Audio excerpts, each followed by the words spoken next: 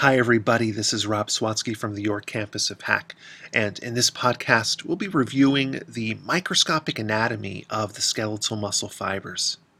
The skeletal muscle fibers are the stars of the show, allowing muscles to perform their various functions.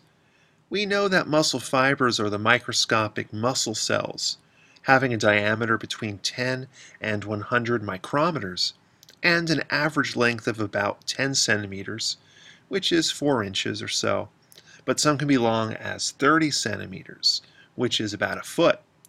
We also know that skeletal muscle fibers are multinucleated, having many nuclei, with most fibers having over 100 nuclei each.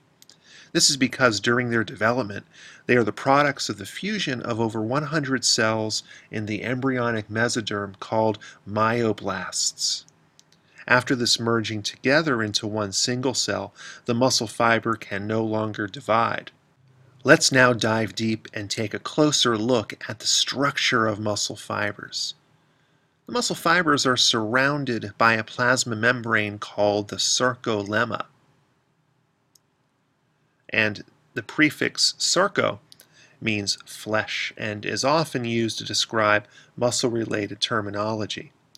The sarcolemma is folded inward with thousands of tiny fluid-filled infoldings called transverse or T-tubules, which penetrate the fiber and extend toward the center of the cell. In this illustration of a muscle fiber, we can see here in blue the outer sarcolemma, and then these blue tubes, which are the transverse or T-tubules, extending down into and through the body of the muscle fiber. Think of the word transverse, meaning that the tubules are crossing through the fiber.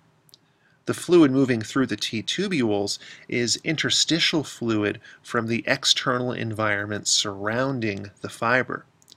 This fluid allows the muscle action potential to move quickly along the sarcolemma and down into and through the network of T-tubules, exciting all parts of the muscle fiber at the same time.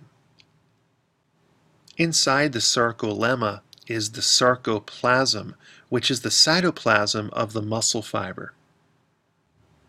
It contains lots of glycogen, which we know from the chemistry unit is a large polysaccharide made of many glucose subunits that is basically like an animal's version of plant's starch molecule. And glycogen's main function is to serve as the fuel to power ATP production. The sarcoplasm also contains a supply of myoglobin. Myoglobin is a hemoglobin-like protein that temporarily stores and releases oxygen molecules that diffuse into the muscle fiber from the surrounding interstitial fluid. The oxygen molecules then move into the muscle fiber's abundant mitochondria for immediate ATP production. Here we see a bunch of mitochondria scattered around the myofibrils. And these myofibrils are tiny protein threads, which are the contractile organelles of the skeletal muscle fiber. They're very tiny, roughly 2 micrometers in diameter, and run along the whole length of the muscle fiber. They contain the striations of protein fibers, these overlapping thick and thin contractile filaments that give skeletal muscle its striped appearance. You can think of muscle tissue's arrangement like a tube in a tube in a tube in a tube, where this outermost tube is the whole muscle belly or body itself. Then the fascicles are another tube. We know the fascicles are bundles of muscle fibers. The muscle fibers are another tube. And then the smallest tube are the innermost myofibrils. Wrapped around each myofibril is an organelle called the sarcoplasmic reticulum, or SR. This is shown here in yellow throughout the muscle fiber.